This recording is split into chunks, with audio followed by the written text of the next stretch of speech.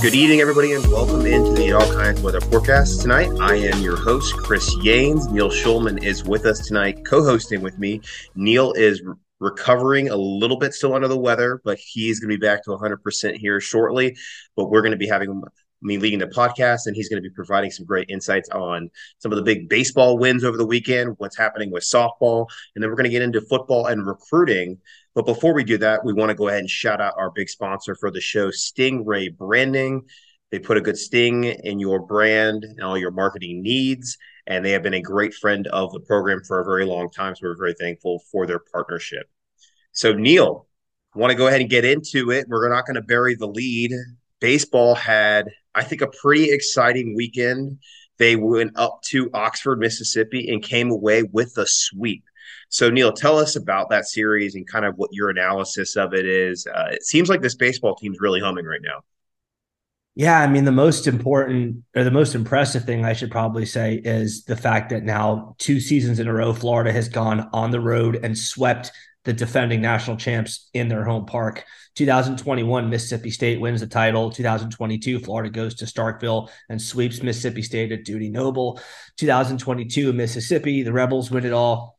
And the following year, 2023, Florida goes to Oxford and sweeps them in their home park. So kind of cool. You don't see that happen very often where you go and sweep the defending national champions back-to-back years. But yeah, I mean, as for the games themselves, I mean, Florida showing all that they can do well in all three games. The pitching, obviously, I think is something that Florida's going to have to fine-tune a bit more as the season continues on. But down 6-3 in the eighth inning of game one, Gators come back to win 9-7.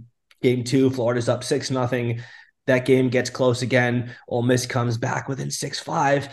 And then Florida's bats just respond and blow it open to win 12-8. In game three, Florida's only up 3-2.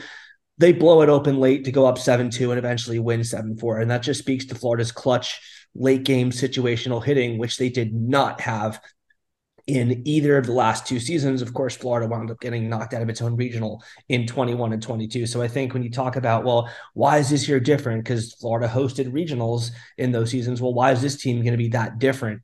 Well, because that's one thing that they didn't have those years, and they're showing that they have it consistently now. So good for them. Let's keep it going for sure. Yeah, and I think that's one of the things that just sticks out with me with this team is there's never quit attitude. You know, they're never out of it. They've come back from multiple deficits throughout this season. The FSU game, primarily the week before or during the same week during the Ole Miss series, sticks out of my mind too. They were down, I think it was 5-2, and then they ended up coming back to win 9-5 in that late rally. So just, really good stuff from this team thus far. Kind of put it into context though. This is a team that hasn't made a College World Series in Omaha since 2018. They certainly would have probably done it in 2020 if not for the pandemic. Put into context, last 5 years, how good is this team? Well, it's a pretty good one. I'd say the bullpen is what's holding it back from couching it as the favorite to win it all this year. I think LSU is probably still the team to beat in the country right now. But I mean, this offense is verifiably one of the best in the country. Team batting average is 328, which is fourth best in the country. Gators have 296 hits on the year. That's third most in the country. 61 homers on the year. That's second in the country. 621 slugging percentage. That is the best in the country. And Florida scored 260 runs so far this year, which is fourth best in the country. That one's a little skewed as well as the homers because those aren't percentages or numbers per game. It's just the overall gross number, and different teams have played different number of games. But that speaks to just how powerful this Florida offense is. As you can see, I'm still under the weather, so I may have to clear my throat a few times throughout this. But I mean, yeah, 295 teams play Division I baseball, and there you have Florida in the top 5 in every single major statistical offensive category. So when you talk about how good Florida is, well, top 5 in every major statistical category level good. And the pitching for Florida, the starting pitching has been good. I wouldn't call it great. It's definitely been above average for an SEC team or a serious Omaha contender team. Brandon Sproat, Hurston Waldrep, and Jack Caglione are three certainly well above average starters in the SEC. Maybe you can say Sproat has been slightly disappointing just because of how highly touted he was I mean, being a third round pick in last year's MLB draft, and he chose to come back, you think, all right, this guy's going to be the ace. He's going to be, one of the legendary pitchers. Maybe not quite that level, but he's still been a very good pitcher for the Gators. And the guys behind him have been good too on Saturday and Sunday in Hurston Waldrop and Caglione. It's been the bullpen. It's been the bullpen all year long to this point. It's gotten a little better. I like what Brandon Neely's done more recently, but it's still not quite at a point that I can objectively trust it to not be the weak link of this team as they go forward. Yeah, and I think as the season goes on, we'll have something to monitor and track how the pitching improves. I remember back in 2017, it didn't seem like that team was actually maybe even Kevin O'Sullivan's best team that ended up ultimately winning the title, but he kind of found a rotation of guys that he was able to trust later in the season, come tournament time, and it ultimately worked out. So we'll see if they're able to do that this year. And above all, on Jack Caglione, or better known as Jack Tani, maybe the best player in the entire country. So having a guy like him on your roster who can not only be your third starter, but also just continue. Actually, I believe, correct me if I'm wrong, has more home runs than singles so far this season, which is a pretty incredible stat, and the power that he can bring to a ball club. So, final as we wrap up baseball, Neil, a lot of our listeners and fans of the show see your graphics that you put out for your version of baseball bracketology. Kind of where do you think this team stacks up with the rest of the country? And where right now do the Gators stand in the grand scheme of things? I think LSU is head and shoulders above the rest. They're just the best team in the country to me, looking at them from the eye test and from looking at their RPI and their statistics and their raw resume. They have a win. They have a series win over currently the number 6 team in the country. Usually when you beat a team 2 out of 3 times in a weekend, they tend to kind of fall down. So, I mean, example, Florida goes to Ole Miss and sweeps them. They were 13. Taking 3 losses in a week is what the voters see. That knocks them out of the ranking. Arkansas was a top 5 team, and after getting beaten 2 out of 3 by LSU, still sits at number 6 in the overall rankings. I think their RPI is 4. So LSU's got the most impressive bullet point in its resume, and they've done nothing else to really dissuade me from thinking they're number 1. I think Florida and Wake Forest are kind of jostling for number 2 and number 3. I might, in the most recent bracketology, I had Florida at number 2. I might want to rethink that and maybe swap Wake Forest at 2 for Florida at 3, just because I think Wake's pitching is a little bit better than Florida's. But I mean, really, that's negligible. It doesn't really matter. The number 1, number 2, 3, 4, 5, 6, 7, and 8 teams all have the exact same path to Omaha, because being a top 8 seed means you're going to host the regional and the super regional round. So 1 versus 4 versus 7 versus 2 versus 6, that doesn't. I mean, maybe you can say it'll help you a little bit more in the super regional round by drawing a slightly weaker opponent. But I mean, at that stage, it's all just to throw the ball out and let's go and let's play. So there's so much randomness that goes into it. So I wouldn't worry too much about whether Florida's 1 or 2 or 5 or 7 or whatever. Florida's at this point just solidifying its resume to be a top 8 seed, because that's what really matters, hosting that super regional round as well as the regional. And I think the closer, obviously the closer you are to number 1, the more solidly safe you are to do that. So Florida has done nothing so far to tell me that they shouldn't be a top 8 seed. Well, it's exciting. And who do the Gators now have next coming up this week? Obviously, the Florida State series was postponed due to inclement weather in Jacksonville. That'll be replayed in May. But what's the SEC schedule look like this weekend? So Florida's got a series against Auburn, which could be a series that I think Florida, you might see them lose a game, just because I think Florida's bullpen might get a little, I don't want to say cocky. There's no such thing as that in baseball, but I think that this is a game where Auburn might be able to string some hits together, just because it's not Arkansas or LSU or Vandy or like one of those top opponents. So maybe Florida pitchers in the bullpen think that they can try to pinpoint those spots and get a little cute and maybe try to put another 3 or 4 miles an hour on a pitch that they don't have to. And that's where they get wild or miss their spots and put it over the middle and get ripped apart. So, I mean, it's hard to predict that, but I think like Florida's pitchers might not be quite as on their game, or Florida's relievers, I should say. I trust Florida starters. Florida's relievers might not be quite as on their game as you would think they would be in a normal weekend. Yeah. So, now looking ahead, Florida obviously had the schedule changed a little bit this past week. There was inclement weather in Jacksonville. So that game with Florida State is going to be rescheduled in May. But this weekend, we have a pretty big series against Auburn. So what are you looking for out of the team this weekend in that matchup? Yeah, I mean, Auburn is a team that I think is is better than their record shows. Sorry, Bill Parcells, but I mean they're 2-4 in the SEC. They're 17-7 overall, but they're they lost all three games to Arkansas, who, as we just talked about, is a top six team in the country, and then they beat Georgia 2 out of 3. So I think when you look at 2-4, you look at them and go, "Wow, they're not very good." But it tends to be misleading when half of your games are against one of the top six teams in the country. And they put together some really scrappy at bats. I think Florida's bullpen has to be on its game.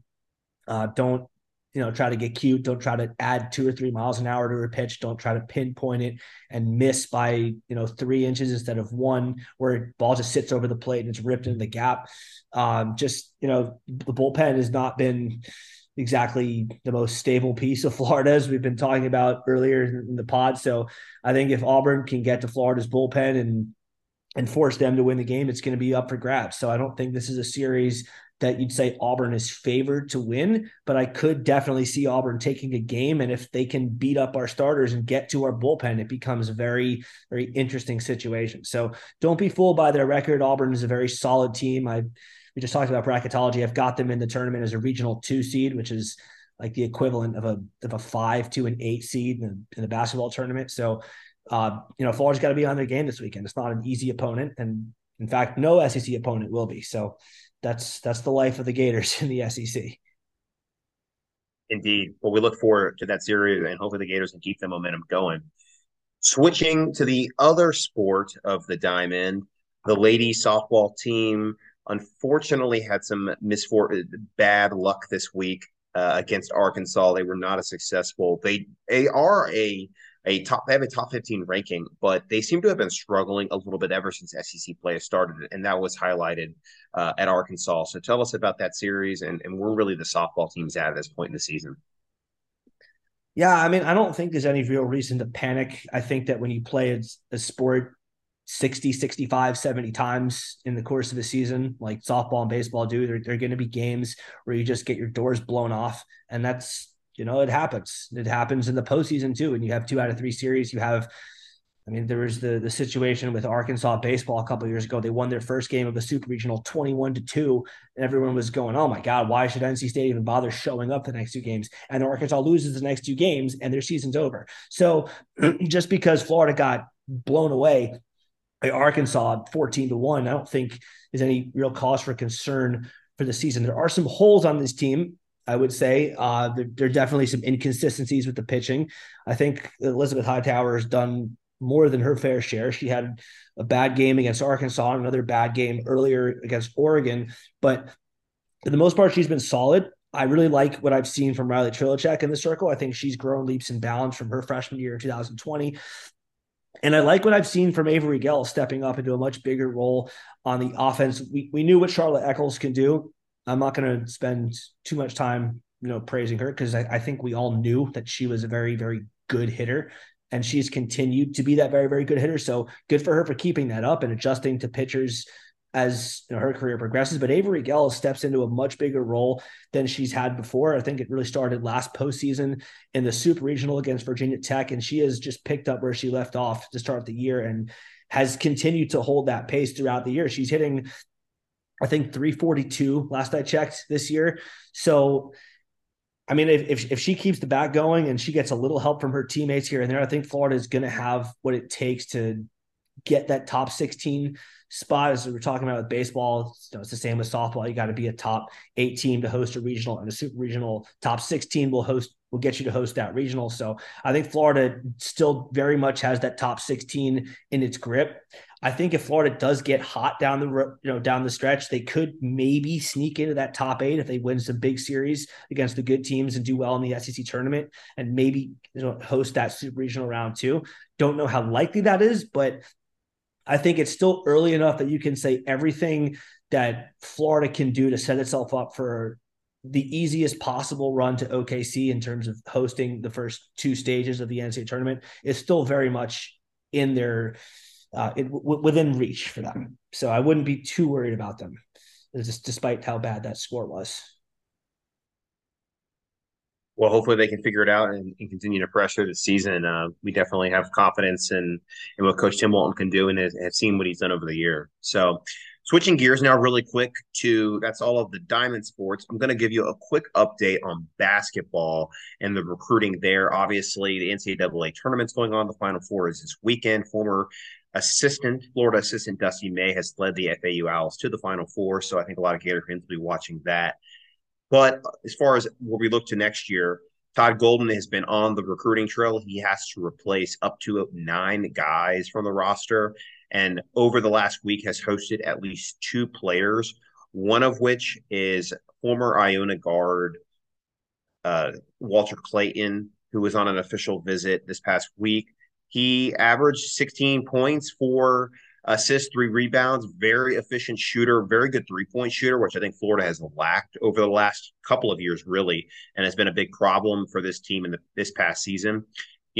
Definitely a guy I think Florida has a good chance with, especially because we can offer him the ability to come in and start at the guard position. But I will say he is going to be visiting St. John's, where his former head coach, Rick Pitino, just took the job. So he's going to be visiting a school where his former head coach is now coaching. That is going to be, I think, competition for us, and we'll see what that brings. But definitely a guy that I think would really help Todd Golden, especially in the shooting game where Florida needs a lot of help offensively. They struggled at times to really generate offense from their shooters. A lot of it ran through Colin Castleton this past year. And as we all know, Colin Castleton will not be here next year. There's a good chance we may not even have a big man at his capability. So a lot of the scoring might have to come from our shooting game. So we'll look to see what Walter Clayton does there. I would anticipate some sort of decision coming after the Final Four in the next week or so. The other guy that we had visit is former Yale forward EJ Jarvis. Visited this past week. He jumped in the transfer portal about 2 weeks ago. Played in the Ivy League. This was actually one of Yale's best seasons to the last decade. They finished with a 29-9 record. Jarvis was one of the leaders on that front court there, averaging almost 11 points a game. 6 rebounds, but he also was actually a pretty good shooter. Was a 41% 3-point shooter, highly effective 2-point shooter. And, we are going to need a lot of forward play. I mean, Florida is just not returning a lot of production next year.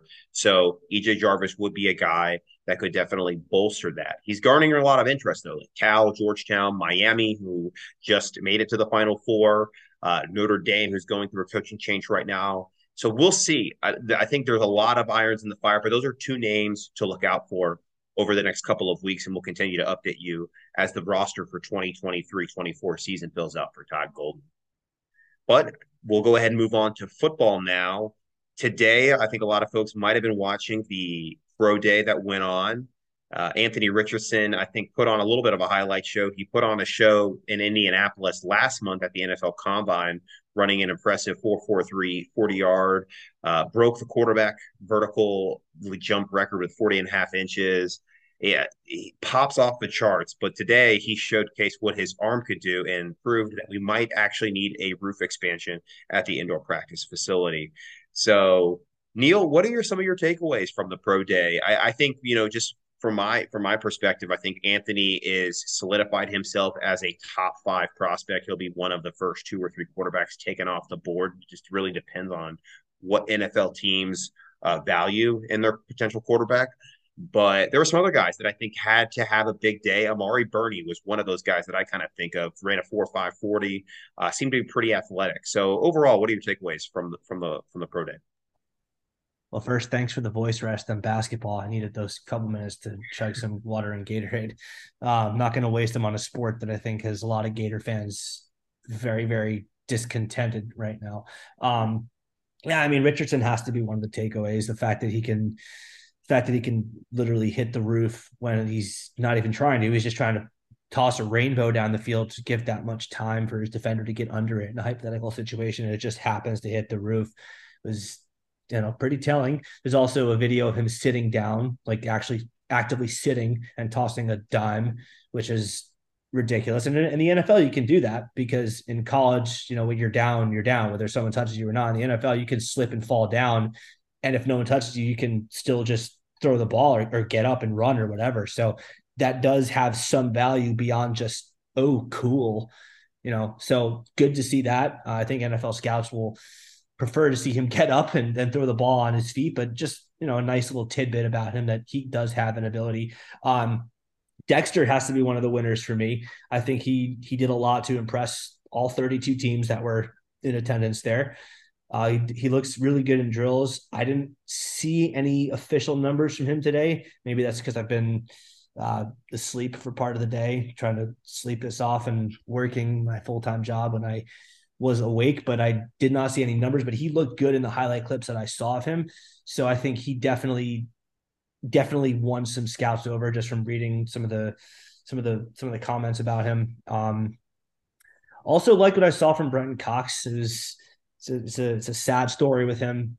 He didn't get to finish out his career at Florida because he made some choices that he probably shouldn't have made. But good to see him get back out on the field with his former teammates, and I think he did well. I think that he what was his vertical? I think was 30. I'm going to double check that before I tell the whole world that, but I think his vertical leap was about 30. Yeah, it was 30.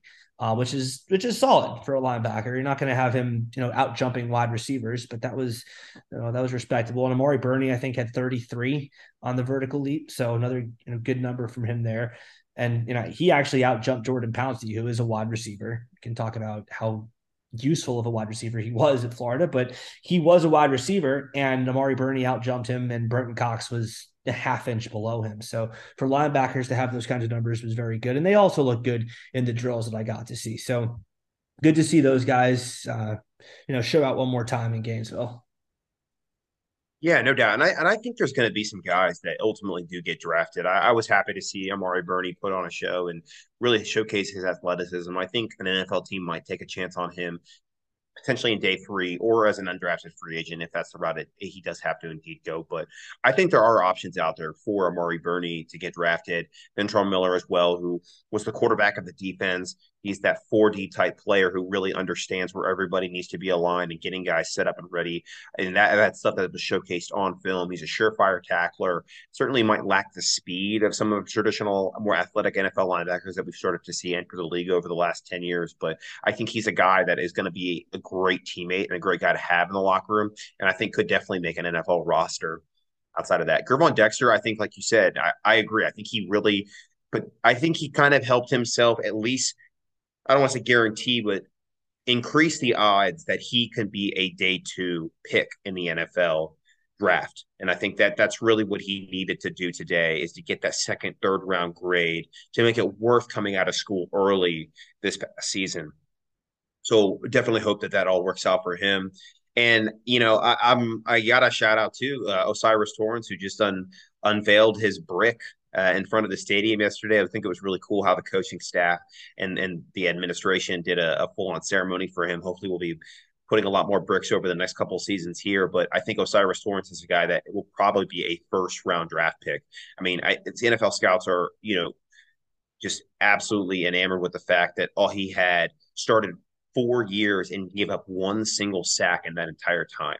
And there are plenty, and you can't put a price tag on protecting the quarterback and having a strong offensive line in the NFL. Teams that do not have strong offensive lines in the NFL do not go far. They do not go far in the NFL playoffs, yet will maybe even make the NFL playoffs.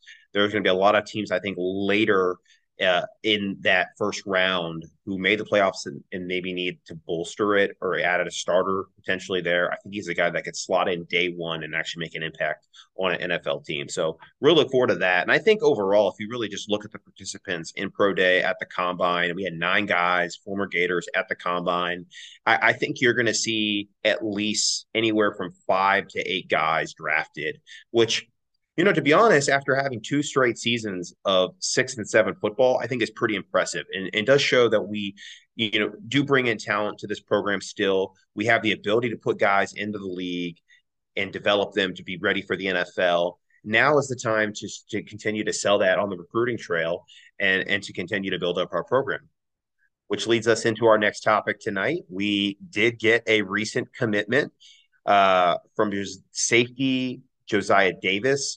Josiah Davis he's right now he's projected as a safety. If you actually talk to him, some of the beat writer reporters have discussed the fact that he was offered or has been recruited as an athlete. Some schools actually were recruiting him as an offensive player but he has told teams his desire to play on the defensive side of the ball. And Florida and Corey Raymond, of all people, actually agreed, and they did offer him as a safety, which ultimately put Florida over the top in his recruitment. And they got him to finally commit this past week. It was Florida's fifth commitment of the 2024 cycle. Josiah Davis is kind of right now on that fringe of becoming a 3 or a 4-star player in the 247 composite. That's really because two of the four recruiting outlets, Rivals and ESPN, haven't given him a rating yet, but both 247 and On3 have given him a rating that is somewhere between a 3 and a 4-star. You look at his tape, Neil. I think he's a guy that flashes a lot of athleticism, decent amount of speed, not elite speed, but pretty good speed. He's about an 11 200-yard dash. He does track in high school. But if you watch his highlight tape, I mean, this guy has a ton of returns in the kick game and the punt game. He just flies to the ball on defense for as far as tackling and coverage. I think he's going to come in as a very raw prospect, not a guy that is probably a day one contributor, is going to have to grow and learn into the position. But, if Corey Raymond identifies a guy, I'm going to trust that evaluation. And I think I'm going to remind Gator fans last year, there was a 3-star cornerback out of Kissimmee, Florida. His name is Jakeem Jackson, who in some places became a top 100 player, depending on the outlet you looked at by the end of the cycle. And as we're going to get into in a little bit here when we talk about the spring practice notes, it's already starting to prove that he could play on an SEC field this coming season. So I'm going to trust Corey Raymond with this evaluation. But Neil, I don't know if you have any thoughts on Josiah Davis and that recruitment.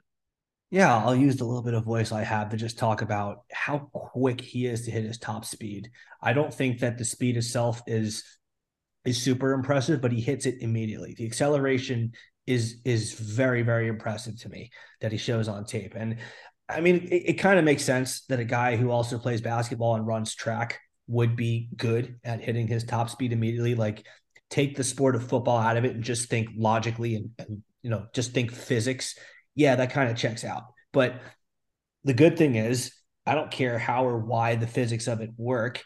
The fact is that is what he brings. He hits his top speed immediately. He can get himself into foot races and be at his top speed instantly. That's the one thing that really popped out on his tape. And the rest of his tape is good.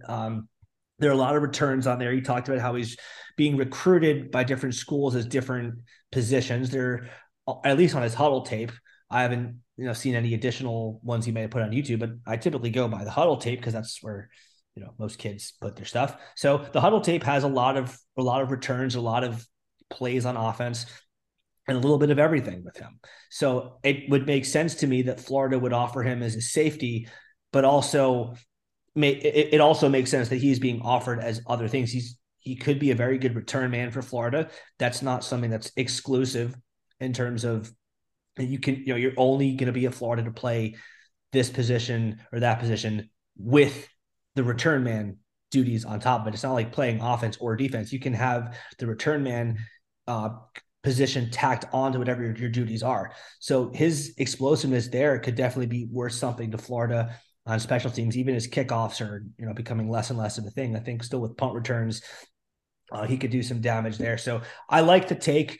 It's not one that I jump for joy about. There is some developmental work to be done with him, but I think it is certainly a solid take. And if we learn anything about Napier and Raymond, what you just said, to echo that thought, it's not really been proven to be wise to doubt a take that Corey Raymond wants. Yeah, and I mean, this staff didn't really have a lot of quote unquote takes. I think that kind of can get a negative connotation by some. I think last year the staff was very tactical about who they did give offers out to, and they didn't process a lot of kids out of the 2023 class. Most of the guys they offered that they got to commit ultimately did end up signing on signing day.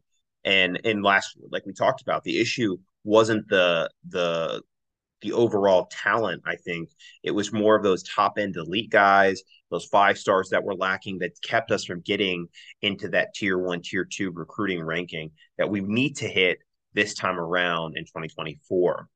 So, kind of talking about that, Joe, Florida does, while last year we, like I just mentioned, did not have as many top 100 or 5-star guys. Right now, Florida, after the ranking updates as of last week, has 3, not just top 100 guys, top 40 guys and one five-star committed. Obviously, that five-star is the leader of the class, quarterback DJ Lagway. And then we have two guys, linebackers, Mile Graham and sorry about that. Excuse me. Correct me if I'm wrong. Who the other linebacker is, Neil? Let me do Darius that. Hayes. I gotta do that. Let me do that take again. I should have known that one. Okay. Okay. So yeah, Florida right now, looking at that, they need to have more elite takes in the next class. And I think looking at this one, we do have a lot of good talent coming in already committed. We have three, not just top 100 guys, top 40 guys. Leading that class is five-star quarterback DJ Lagway. Then you have four-star Ardarius Hayes, who got a major ratings bump, who was always a consensus top 100 guy, but now he's a consensus top 40 guy. And then linebacker Miles Graham, who's been on that fringe of becoming a five-star linebacker in the class. So these guys, I mean, they're right there on the cusp of becoming five stars. They are the highest of the highest four stars you can get. And then there's Chauncey Bowens, who the staff identified early in the cycle. He's a guy that was kind of, your middle of the range, four-star, right on the fringe of being a top 300 player. He's now almost a top 200 player. And that might be attributed to the fact that University of Georgia has all of a sudden, as many might believe, is their top running back in their class. They think that Chauncey Bowens might be Kirby Smart's top running back on his recruiting board. So that's going to be a tough fight to bring him and keep him in the class and get him to sign. But it's good to have him committed. That was the thing last year that I can't stress enough. A lot of people were frustrated by the fact that they just didn't get the commitments to come. And now we're getting the commitments from the guys earlier in the cycle. And having a guy like DJ Lagway leading the class is huge. When you have a guy headlining the class like him, especially at the most important position on the field, you're able to get guys to visit more often. You're able to hopefully get them to either flip or commit from other schools. And that's highlighted by the fact of the big visit that this past weekend was Jeremiah Smith, Ohio State commit, wide receiver, out of South Florida, in the Broward County area. Committed to Ohio State last year, kind of surprised some people with that commitment, but has a very good relationship with Coach Brian Hartline up in Columbus. But he has formed a very tight bond with DJ Lagway during the recruiting process. And DJ actually flew in. He's really either got a private jet or got some frequent flyer miles building up as the many times he's returned to Gainesville. But he is visited campus. They seem to hit it off. They seem to have a great time together. And, as DJ Lagway said, he said, stay tuned after that visit. And, obviously guys are going to hype up visits. They're going to hype up the relationships they have with guys on the trail, but it seemed very genuine. Jeremiah seemed like he had a very good time on campus and does have a good relationship with the staff. So we'll see what happens there. That's going to be a tough one. He's not just getting interest from Florida to flip. He's getting interest from the other big schools, even the school down in South Beach there and University of Miami, closer to home for him. So we'll have to see. That's going to be, I think, a recruitment that, people are going to take their shot until signing day. But we'll see. You have to get him on campus, and you have to get him on campus frequently. And there's some trust in DJ Lagway there. Other guys visiting campus that same weekend, we had offensive tackle Ty Hilton.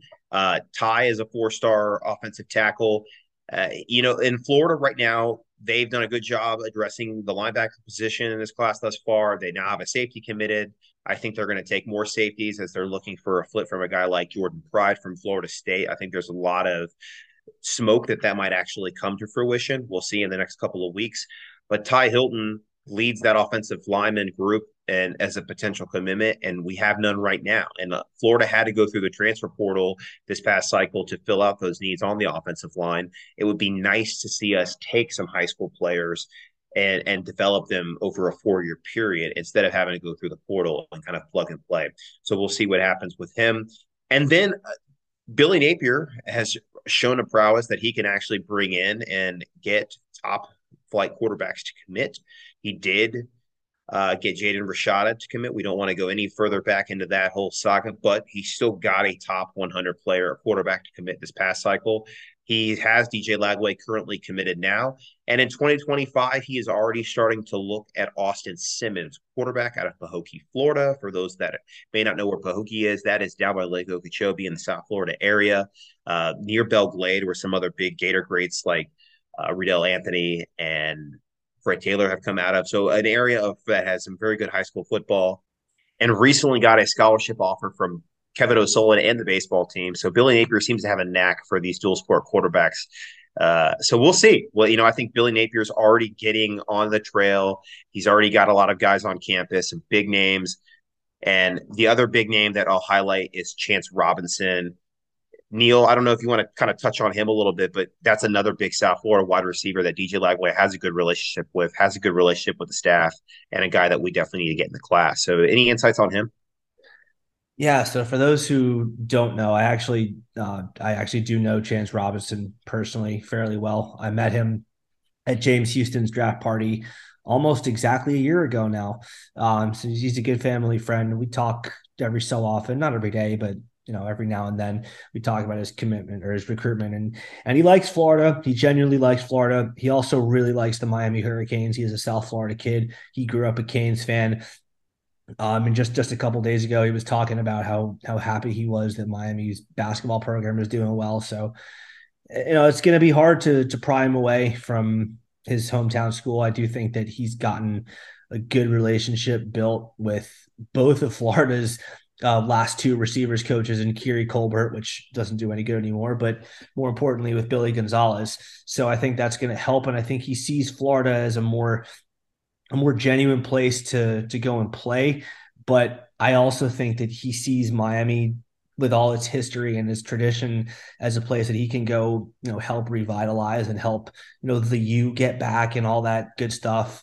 The glory days with Ray Lewis and Ed Reed and Sean Taylor and Jeremy Shockey and Ken Dorsey and all those. I mean, he sees himself as someone that could go and, be the next name there after like a 20-25 or so year break from all the glory that they've had. So it's going to be hard for Florida to pull them away.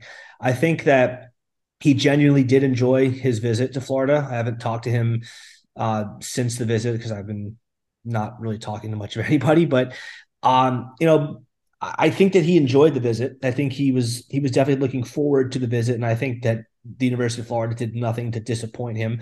I think right now, if I had to pick where he goes, I'd probably say Miami, but that's very much subject to change. It's not a done deal by any means. Florida definitely made a good impression on him this weekend.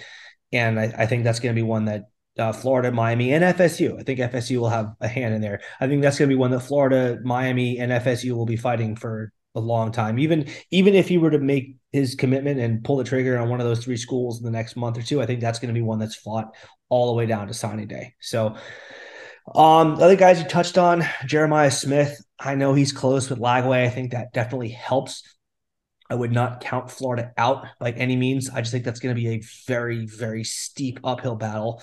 I'm not saying we can't win it, but as you touched on his relationship with Brian Hartline in Columbus, I've just heard too many things about just how much he likes Ohio State. I think the commitment did surprise people initially, but I think that relationship is so tight with Hartline, as well as some of the other commits to Ohio State. I think that's just going to be one that if we get him, great, but I wouldn't count on it. And that's why we're going after the receivers. And that's also why we'll talk about the current group of Gators in a minute with spring practice. But I mean, that's kind of why we just landed 3 wide receivers that we can really, really trust to do big things with Eugene Wilson, Andy Jean, and Aiden Mizell. Those are 3 receivers that we're going to have for at least 3 years, presumably, unless something one of them doesn't transfer or anything. But we're going to have them for 3 years, which kind of takes the pressure off of having to land that elite top flight receiver in the next couple of classes. Of course, it would be great. And of course, we're still going to continue to recruit the position. That's why we've got irons in the fire for Smith and Chance Robinson. But the pressure isn't quite there to land that top flight guy the way it was before we got those 3 guys that we landed in this past class. So, and look, if we don't wind up with Smith and we wind up with Chance Robinson, that's not really a backup option because Chance Robinson's a very good receiver in his own right. I know Smith has all the hype. He's got the Ohio State commitment. He's got all the offers from Alabama and Georgia and Clemson and Texas and Oklahoma and whatnot. But this kid, Chance Robinson, is day one ready, and he's not even gone through his senior year of high school yet. He looks, his frame plus his tape, he looks like he could be dropped into the Florida offense and contribute right away. So if that is what we wind up with, don't don't take that as a silver lining or a backup plan sort of mentality. That's going to be a big time get if we can get him. Yeah, I mean, and I think at that position right now, overall, there's other names, and we'll continue to get into it as the spring and we get into the summer. But Florida really is targeting elite players at the skill positions, and having a guy like Billy Gonzalez back at Florida, I think can make a difference. He was able to bring in some guys in his tenure at during the Urban Meyer years, and make no mistake about it. I know a lot of fans, and not to get on tangent with Billy Gonzalez, I think he's actually going to make a difference this time, his third round here with Billy Napier.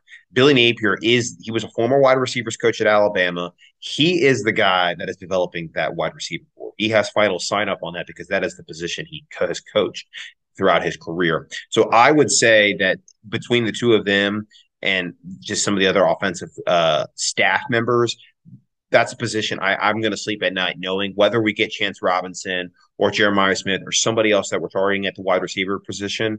I feel pretty good and confident that we'll be able to land somebody. So we'll see. We have a couple of visits coming up this weekend. We'll put that out on the recruiting handle. Definitely make sure to follow all of our handles, add in all kinds of weather, and add in IOKOW recruiting. So we're going to be putting more information out there.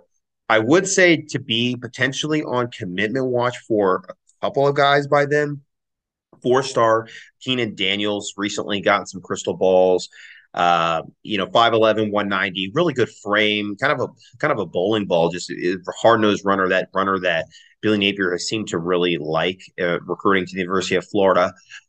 Guy that I think potentially could be on commitment watch, has visited Florida recently, good relationship with Jabbar Jalouk. So we'll see what happens. He is from Mississippi. Mississippi State is in that one, just being the home state team.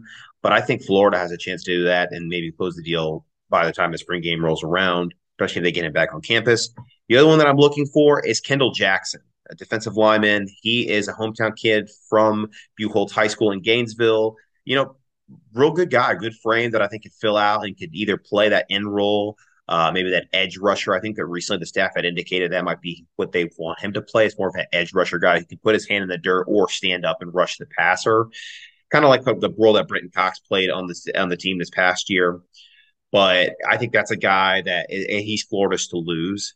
I know he's kind of a high-end three-star guy, but his rating has only continued to rise as he's continued to play at high school football, attend other camps. So, I think he ends up as a guy that could potentially end up in that blue chip range. We'll see what happens. But he's somebody, those two guys right there are ones that I would look for to potentially join the class here shortly. So we'll see. And then I mentioned Jordan Pride as a potential flip candidate from Florida State.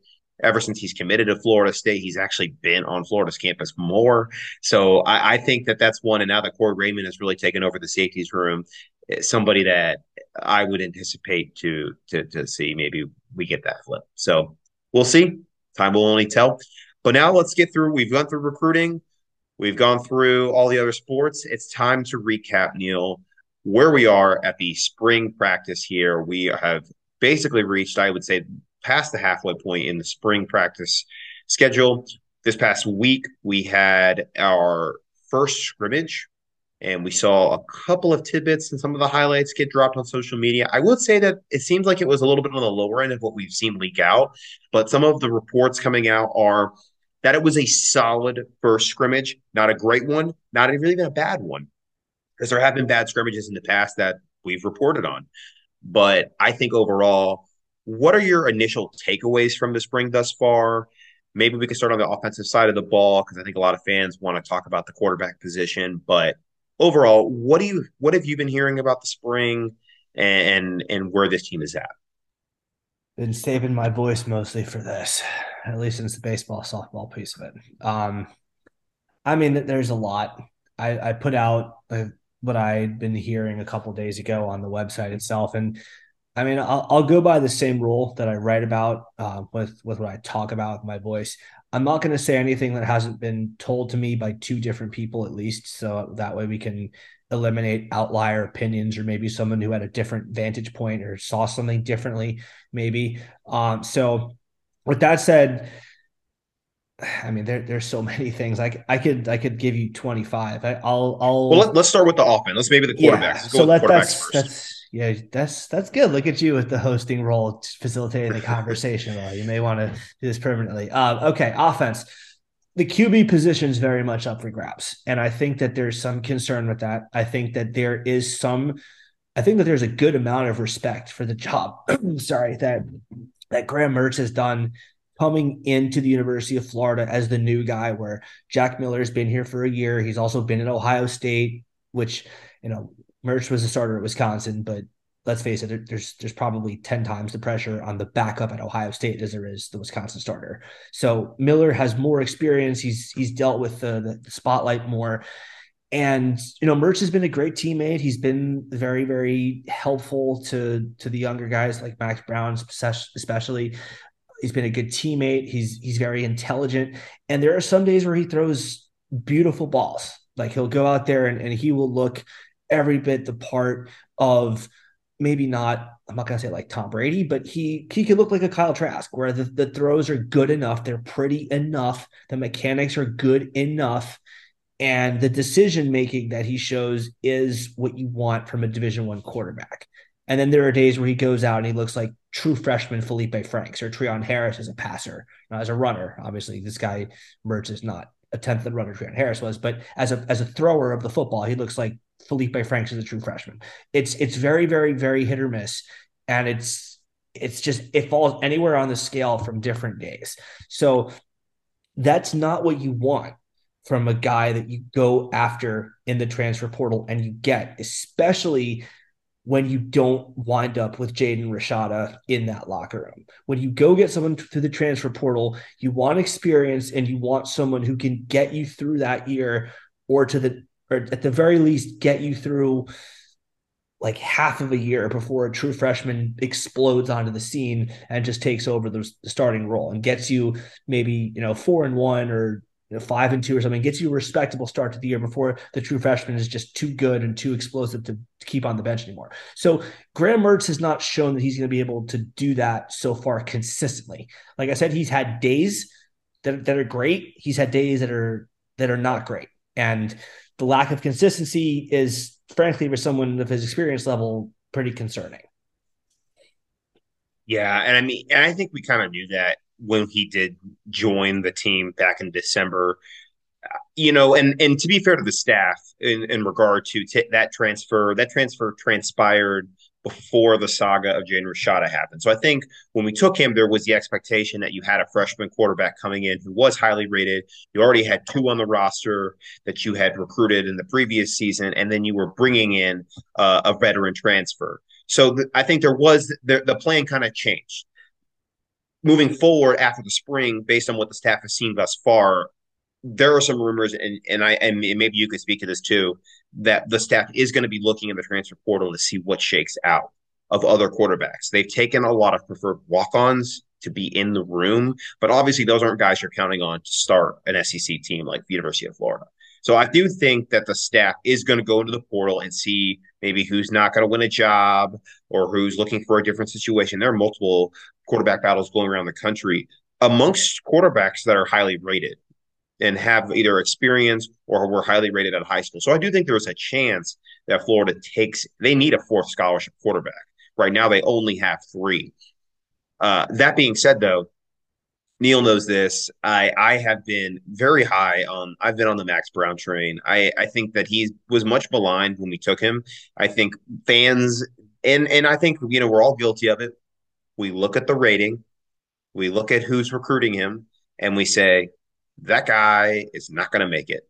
And he did not have very many offers. He was a dual sport athlete out of Tulsa, Oklahoma. But you put on the tape, there are some impressive highlight reels there. He is a very mobile quarterback, has a rocket of an arm. I think probably has better arm strength, I would say, than even Jack Miller does, potentially even Graham Mertz, and had a extremely high completion rating in high school. And that's not going to fully translate to the college game, but I do think that those intangibles of understanding where the ball needs to go, understanding who your checkdowns are, that is completion ratings that high don't just come out of thin air. That's because you either know your reads or you know where you need to put the ball and if certain things happen with the defense.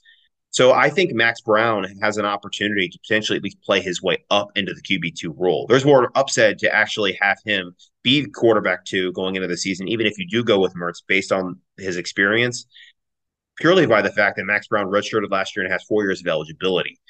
And I think a lot of people next year have anticipate Lagway to come in and even maybe even start, but you still would rather have a guy like Max Brown who has far more eligibility left, more of a future in the program to maybe even take that role. So we'll see. I'm kind of optimistic about that, and I think a lot of times these situations just kind of play themselves out. So we need to wait and see. But I would anticipate the staff to go into the portal again to get a fourth quarterback, regardless of if they go with Mertz or somebody else in that room. And I also think that Mertz has only been in this quarterback room for 3 going on 4 months now.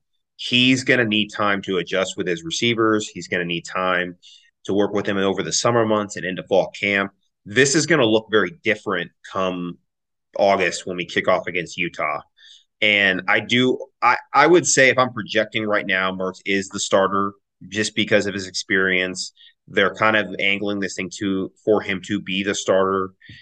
So we'll just have to wait and see. But I think we need to be patient and kind of see how the rest of the scrimmages go, how the orange and blue game goes, and then we'll see what happens afterward if they go to the portal or not.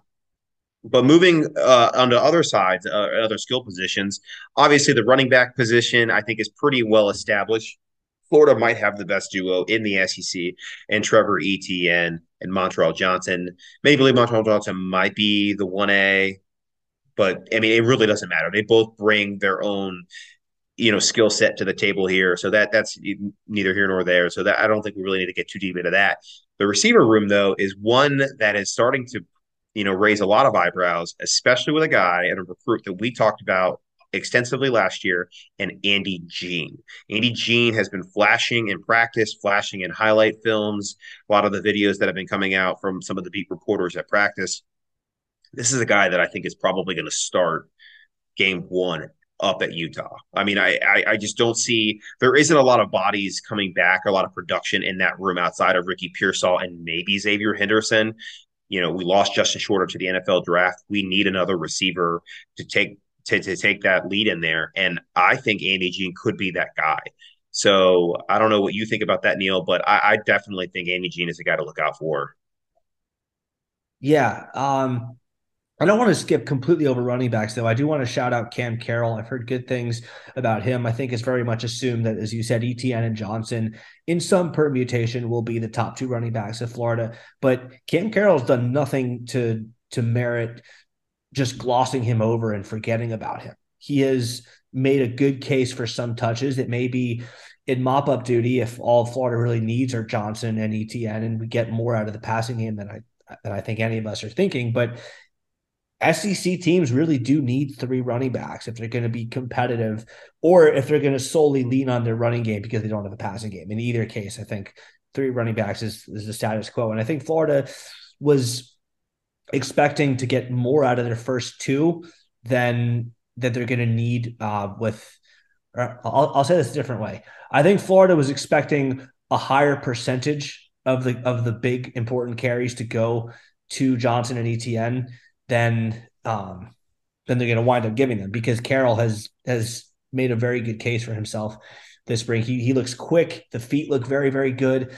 He's catching balls out of the backfield, which obviously helps his case. If Florida is gonna have a struggling quarterback, you may as well put some flares and some swings in there to maybe get the QB some confidence, to get him some check marks like, hey, completed pass, just to make him feel a little better about himself. So he's really helped his case there. Receiver wise, I mean, you touched on Andy Jean. We don't have Eugene Wilson yet, but I mean, he's going to be a guy that I think is an instant impact playmaker. But because we only have the two in Mizell and Jean, and you touched on Andy Jean, I'll use my time to talk about Aiden Mizell. He is a speed demon. That guy can absolutely fly. He and Jakeem Jackson, we'll talk about the corners in a minute, but those two have had some battles from what I've heard. Those have been some elite on elite receiver on cornerback battles for some jump balls and just some like shuttle drills. The two are I mean, from what I hear, I'm not there. Again, I don't want to make it sound like I'm there watching myself, but from what I hear from people who are, the two are pretty close. They work hard against each other. It's an iron sharpens iron kind of thing where, they came together as fellow Gators in that last class, and they have used each other's skills to help make themselves better. So I'm very, very high on Mizell because he has looked very, very good so far. Who has been throwing him the ball has been more of a concern than him catching it. But if Florida gets some respectable QB play, I think he could be an immediate impact guy at receiver. Yeah, and I kind of I don't want to I hate comparisons to guys, but kind of reminds me he's got that real long, wiry frame, real speedster like a Devontae Smith.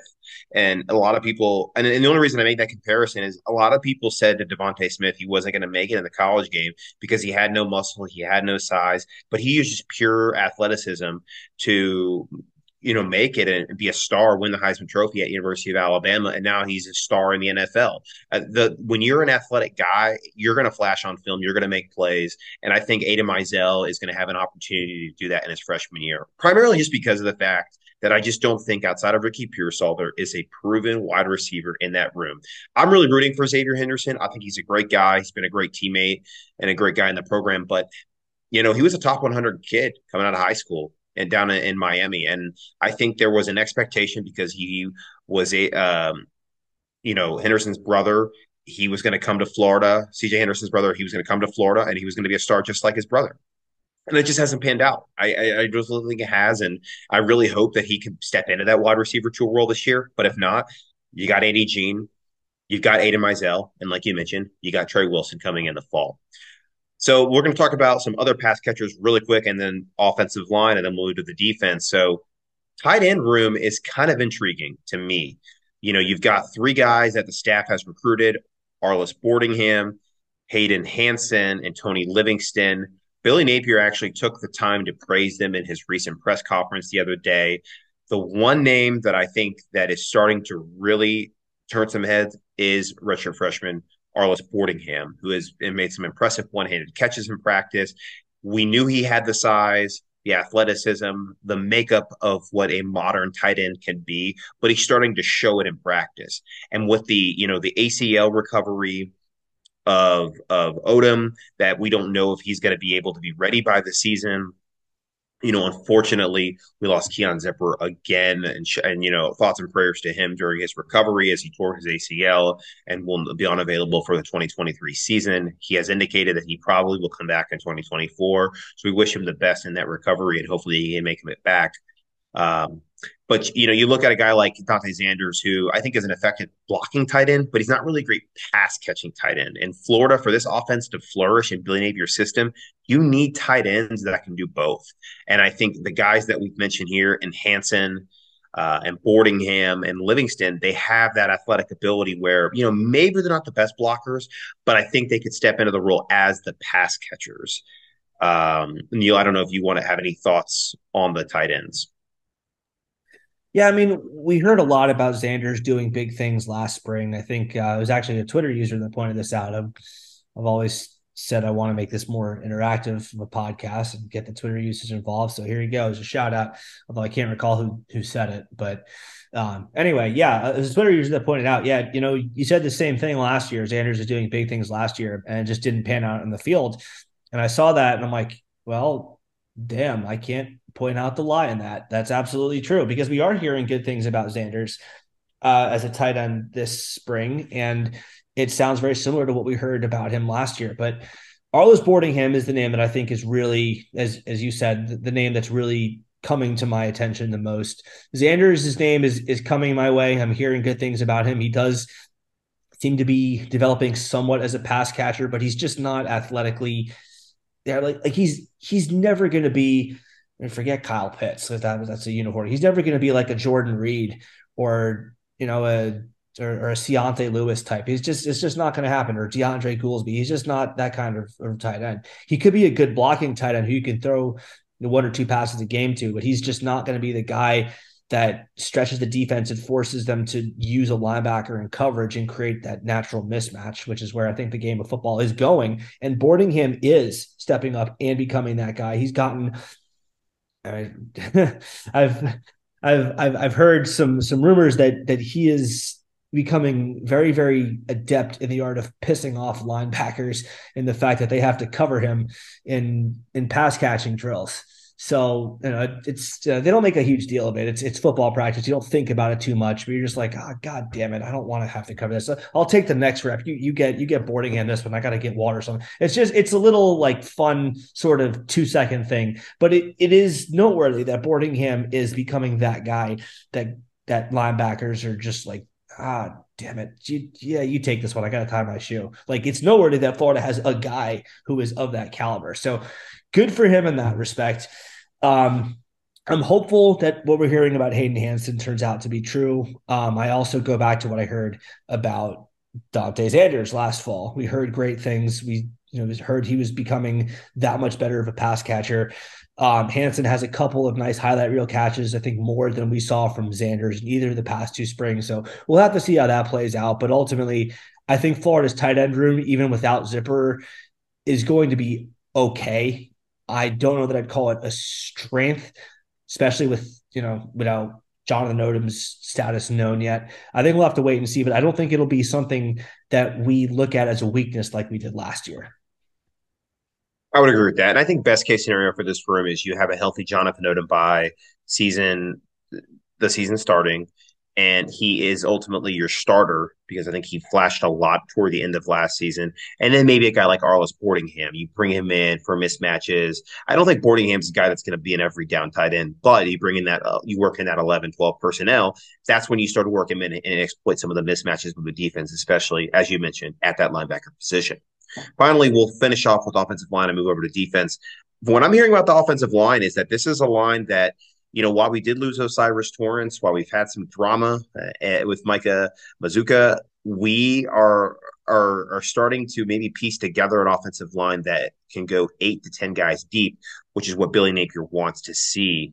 So, I think right now it's still kind of uncertain of what the order will be, where guys line up. But all indications are that the transfers outside of Mizuka, because of his injury, are contributing heavily at spring practice. The staff believes that they will start or play meaningful snaps this season.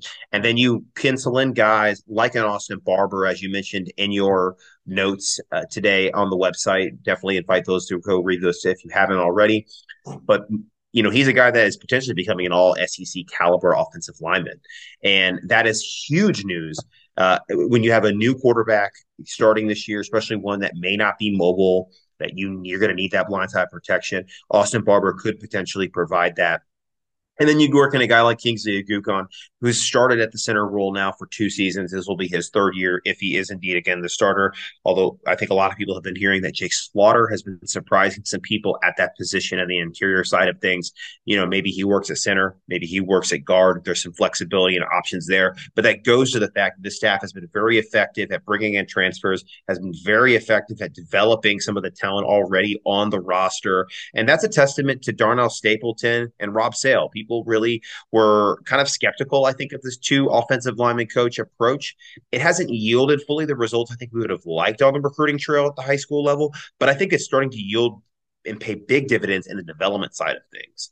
And you can't knock that. And I think in the college game, most of the recruits you bring in at the offensive line are not going to be your major 4 or 5 star guys. You're going to have a lot of 3-star guys. You might have those low to mid level 4-star guys, and you're going to have to develop them over a 2 to 3 year period for them to contribute finally at the University of Florida or any other big SEC school like us. So I'm really so far I'm a fan of it. I think it's shown some good development for us, and I look forward to seeing what else they can do as a staff. So Neil, I don't know if you have any other thoughts too on offensive line. Well, from what I was able to discern, it felt like after the Cam Waits injury, who another guy that we're extending our best wishes to, that really sucks. That was just so unfair. But it happened. We got to move on. It felt like Florida's staff was very, very confident that the starting offensive line would be left tackle Austin Barber, left guard Micah Miskua, center was a little more up in the air, but I think people thought it was going to be Kingsley. Right guard would be Richie Leonard, and right tackle would be Damian George, with Keontae Goodwin and Roderick Kearney on standby. I think that things have shifted a bit, obviously, with Mezcua's now since deleted tweet that he was going to enter the transfer portal, which, side note, was 3 weeks away from even being open for business when he put that out there. But beside the point, um, yeah, I think Florida now doesn't really know exactly what they're going to do with what you said about Jake Slaughter, with him stepping up and doing a very good job so far, and Mezcua's future being very much up in the air. I mean, even the injury aside, does he want to be here? You don't put that tweet out if you're just screwing around. There's some real discontent there that I can vouch was the case that led him to do that. It was more than just his injury, but yeah, I think that Florida is still in a good spot even without Mezcua. If it turns out he doesn't play for Florida this year, whether because of the injury or the transfer, I think that Keontae Goodwin is going to be a guy that Florida can eventually count on. I think that he was a little slow out of the gates once he made the move to transfer, once he announced he was coming to Florida. There's typically you'd like to think that there's going to be a very very quick transition period between I'm a Gator commit to a signee to where do I fit in the depth chart? And I think that transition period was a little bit longer. I think there's a bit of a honeymoon phase with him, but I think that seems to be ending now. And I think he does have a good shot to play in the fall for the Gators. But I think the other spots with Barber, he has done a phenomenal job this spring so far from all accounts. From Leonard and from Damian George, I think those are very, very solid spots for Florida. And we just got to wait and see what winds up happening with Mezcua and I guess the battle between Kingsley and Slaughter at center. But I think that even with all the losses that Florida had after last year, plus Cam Waite's injury, plus potentially the Mezcua injury costing him his season, I think with all that taken into account, with that context, I think Florida is in a tremendous spot with its offensive line. Agreed. And they're going to have to be strong, not just for the blocking, but I think the identity of this team is going to be utilizing the two great running backs in Johnson and ETN. So we're going to need to be pushing guys around with that. So we'll move to the defensive side of the ball here. And we'll start with the secondary. The big news of the offseason was we've had some shakeup there at the defensive side. Austin Armstrong, now the defensive coordinator. And with that, it moved over an opportunity for Corey Raymond to not just coach deep cornerbacks, but also safeties. And Austin Armstrong is still working with safeties. That is his natural position for coaching as well as linebackers. But this has been an opportunity for him to Corey Raymond to actually coach the whole secondary. And it seems like the communication between that might actually be there this year, or it wasn't this past season, and we could see some improvement. So, what are we seeing from this room? This whole group as a whole, safeties, corners, everybody's talking about it. Jason Marshall has been maybe the returning star of this team. This is his money year, third year in the program, was a five-star athlete coming out of high school. I mean, I think he's been solid since coming out of high school, but he hasn't really become that all-conference player. But from what a lot of people are reporting, and I think this has been pretty consistent, Neil, is that he has been just a absolute pass breakup king. I think he's been an island out there locking people down. And then opposite side of him is really where the drama is and who's potentially going to start. Jadon Hill has been working more at that star nickel role, which it has got to be fixed finally at the University of Florida. It hasn't been the same ever since Chauncey Gardner-Johnson has left. We just haven't found a guy that can play the position adequately. And it's really hurt us in the defensive side of things and the back half of that defense. So if he is able to play that role successfully, that's huge, because then you could potentially slot in a guy like a freshman in Jakeem Jackson to play the other corner role, who I think a lot of people have been pretty high on. And then the safety room, people kind of, I think, assume that it's going to be Miguel Mitchell and assume it's going to be Kamari Wilson. Kamari Wilson, obviously, was the crown jewel of the first class that Billy Napier brought in high school wise. But then you look at a guy like Miguel Mitchell, not so highly recruited, but came in his freshman season and played some meaningful snaps. And I think is probably right now at least the favorite to start opposite of him. there are rumors that this room might experience another transfer, bringing in a transfer to the program just for depth purposes at the very least. But what are your thoughts thus far on the secondary and everything that's been going on there? Yeah, I mean, Jason Marshall doing a very good job in the spring is another something that I think we're used to hearing. He did a good job in the spring last year too, and he had a solid season, but not a great one. So with him, I'm more in a position of okay, we know he's extremely talented. Let's see him do it on the field in the fall. But I mean, obviously the potential's there. The 5-star ranking was there for a reason. He, I don't think has played quite at that level. I think he is another. I think he is the cornerback version so far of maybe a CC Jefferson or a Martez Ivy who come in with those ridiculously high hypes, or yeah, that ridiculously high amount of hype, and he's done fine, but he hasn't been a star so far. I think this is a year where obviously he's going to have to do something to change that, or else that's going to be maybe kind of his legacy. But yeah, so spring practice doesn't really do it for me with him after the last couple of years, but. The guy that I've been impressed with so far, from what I've been, again, I'm not there, but from what I've been hearing from everyone, is Jakeem Jackson has been an absolute star in the making at corner. Could potentially start at corner. It would be, I mean, Jason Marshall was a true freshman starter at corner, which I think was the first since Janoris Jenkins as a true freshman at the University of Florida. Jakeem Jackson could very well be the second at that CB2 spot. Jaden Hill, I think, as you said, is going to be more focused on that hybrid role at Florida as opposed to just a pure corner. But Jackson is so fast. That's the thing. Like every single person goes out of their way to rave about. This kid can absolutely fly.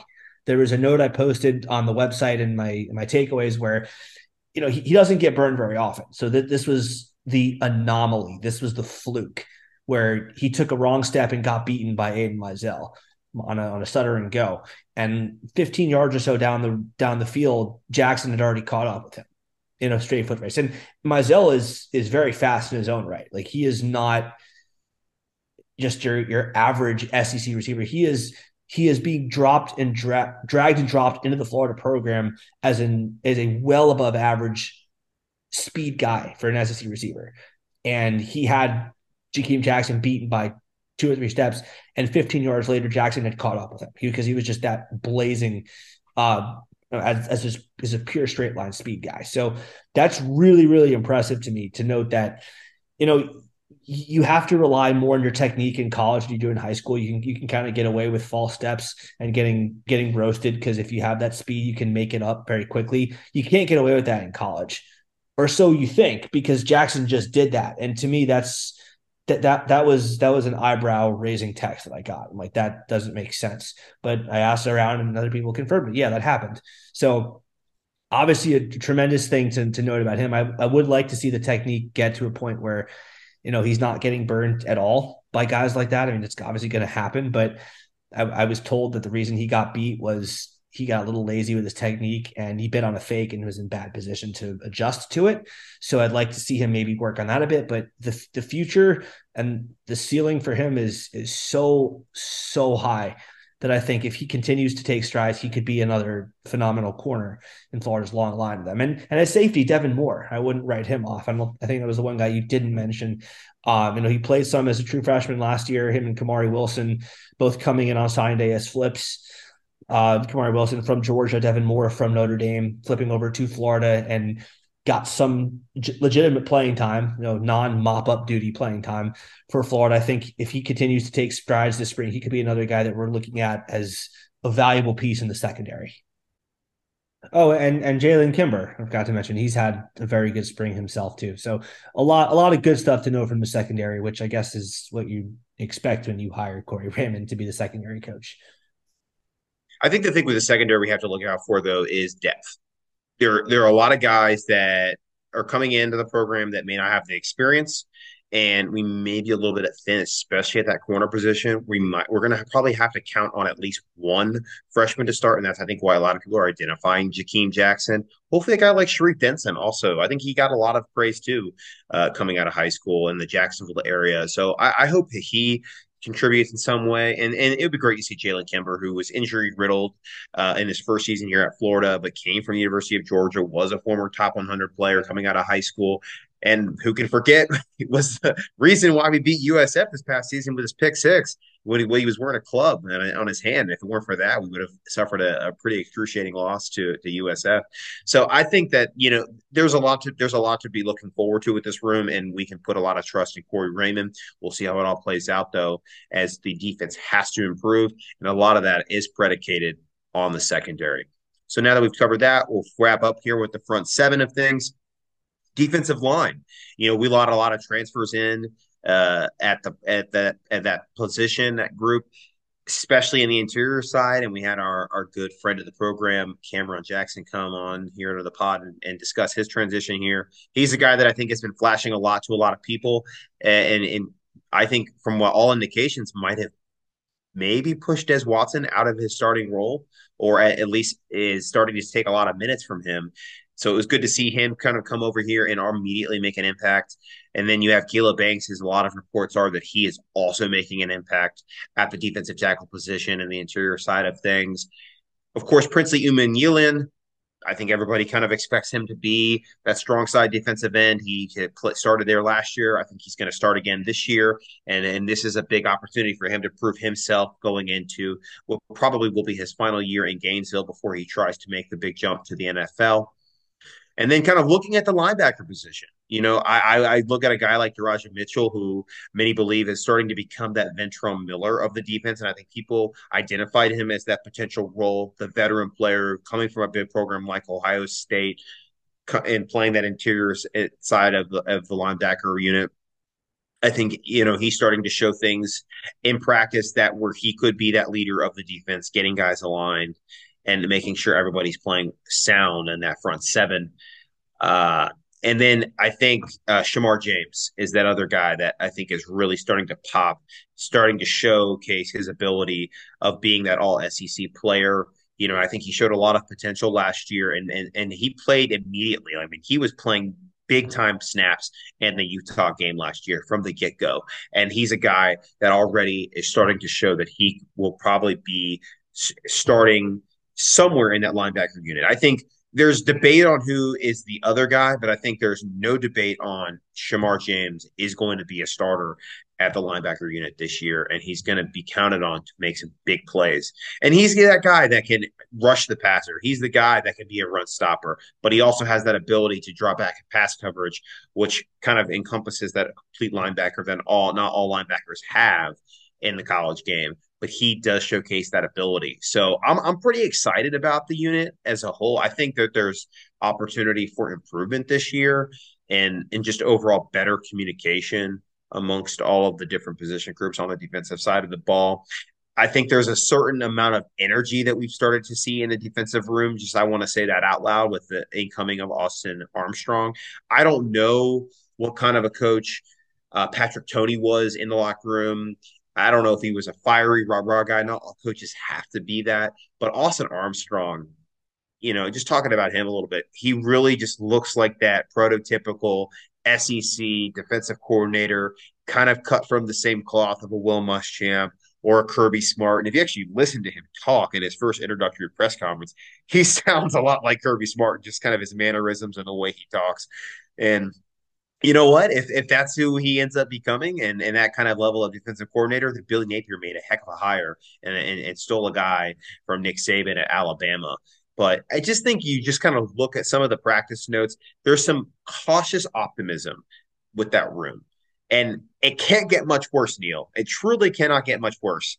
That was the historically, as you've mentioned ad nauseum last year on the podcast, the worst defense since World War II at the University of Florida. I mean, it truly probably was in the history when you consider just modern college football, the athleticism and the talent that we on paper had. And we made a lot of changes. We brought in a lot of transfers at that side of the ball, especially at the defensive line, like we mentioned. But I think overall, when you just really just kind of look at the front seven, there's some improvement here. Would you agree with that? Yeah, I mean, you kind of have to, no? I mean, it's weird because you lose two guys in Amari Burney and Ventrell Miller who gave their heart and soul for the program for 4 years. I say this much more about Amari Burney than I say about Ventrell Miller, but for all he did for Florida, and for all the respect in the world I have for him as a player, Florida's kind of going to be better without him because he was not recruited to Florida to be a guy who is covering tight ends or receivers. College football is just naturally headed in that way, where linebackers, as just part of their job description, are going to have to play some coverage.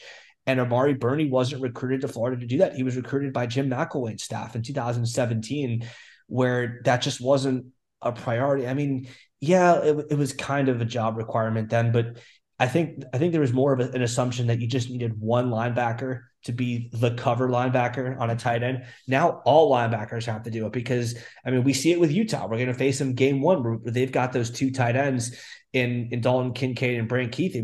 We saw them last year.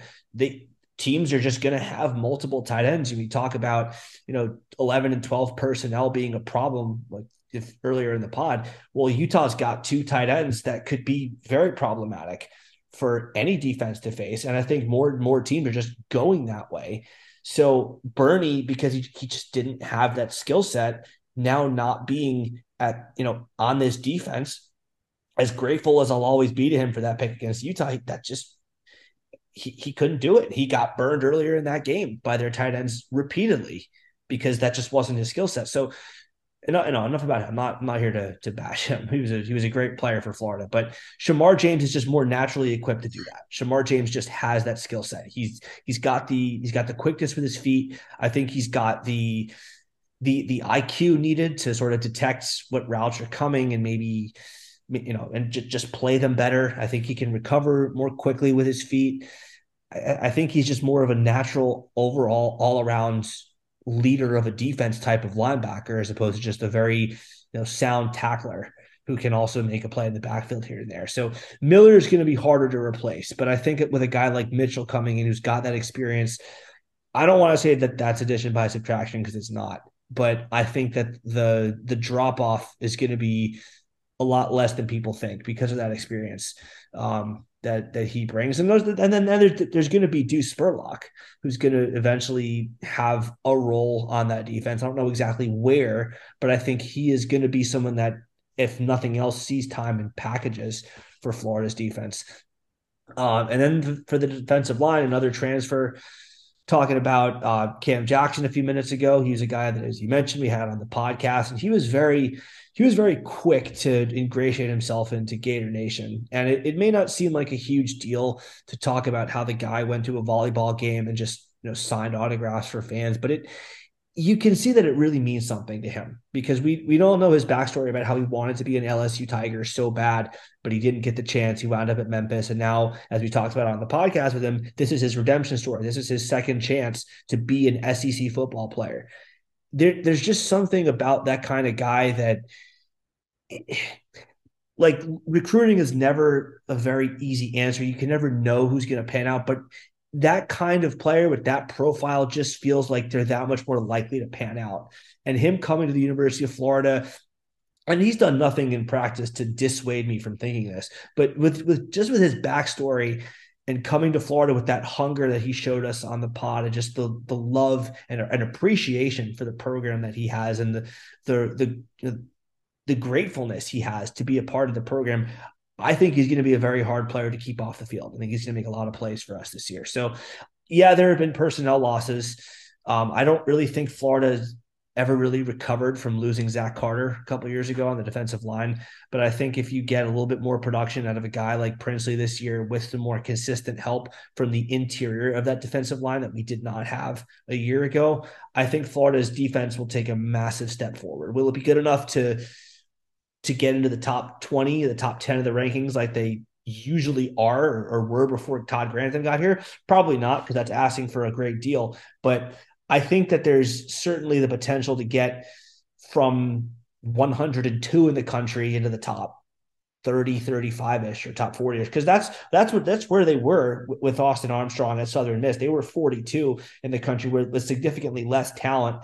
Granted, they also played significantly less talent, but he, along with the personnel that I think Florida is showing that they have, I think have what it takes to take a massive step forward this year. Yeah, it's going to have to. If we're not as explosive on offense as we were last year, we're going to have to step up on the defensive side of the ball. We mentioned if we would have even just had an average defense last year, we could have been a team that had 8, 9, 10 wins. That really was why it pulled us back and kept us from having a great first year under Billy Napier. So we'll see what happens. But if we can have that improvement, I definitely think it bodes well for Napier in year two, where he has to show improvement. So I think that's all from us tonight. It's been a great show. It's good to be back and kind of recapping a slew of Gator sports, catching up on recruiting news, and then really getting in depth with what's been going on with the football program at spring practice. I think there's a lot of excitement with spring practice getting ready to come to a close, and then they're all going to showcase it here in 3 weeks' time at the Orange and Blue game in Gainesville. So with that, we'll be signing off tonight here on This Was the On All Kinds of Weather Forecast podcast.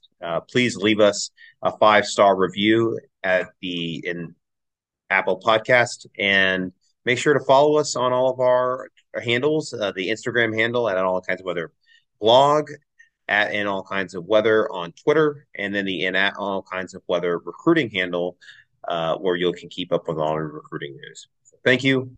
Go Gators, and have a great night. Good job hosting, Chris. I think this was your second. I think I was sick before and you hosted another one, but yeah, man, it's been fun. It's great to be back. Great to talk Gators again, and hopefully we can do them more frequently. And hopefully, I have more than 40% of my voice power for next time. But until next time, y'all, go Gators, and hopefully, I'll see some of y'all in Gainesville. I'll be there for the Orange and Blue game, along with the Georgia baseball series that weekend. Hope to see y'all there. Go Gators! We got football in just a couple weeks.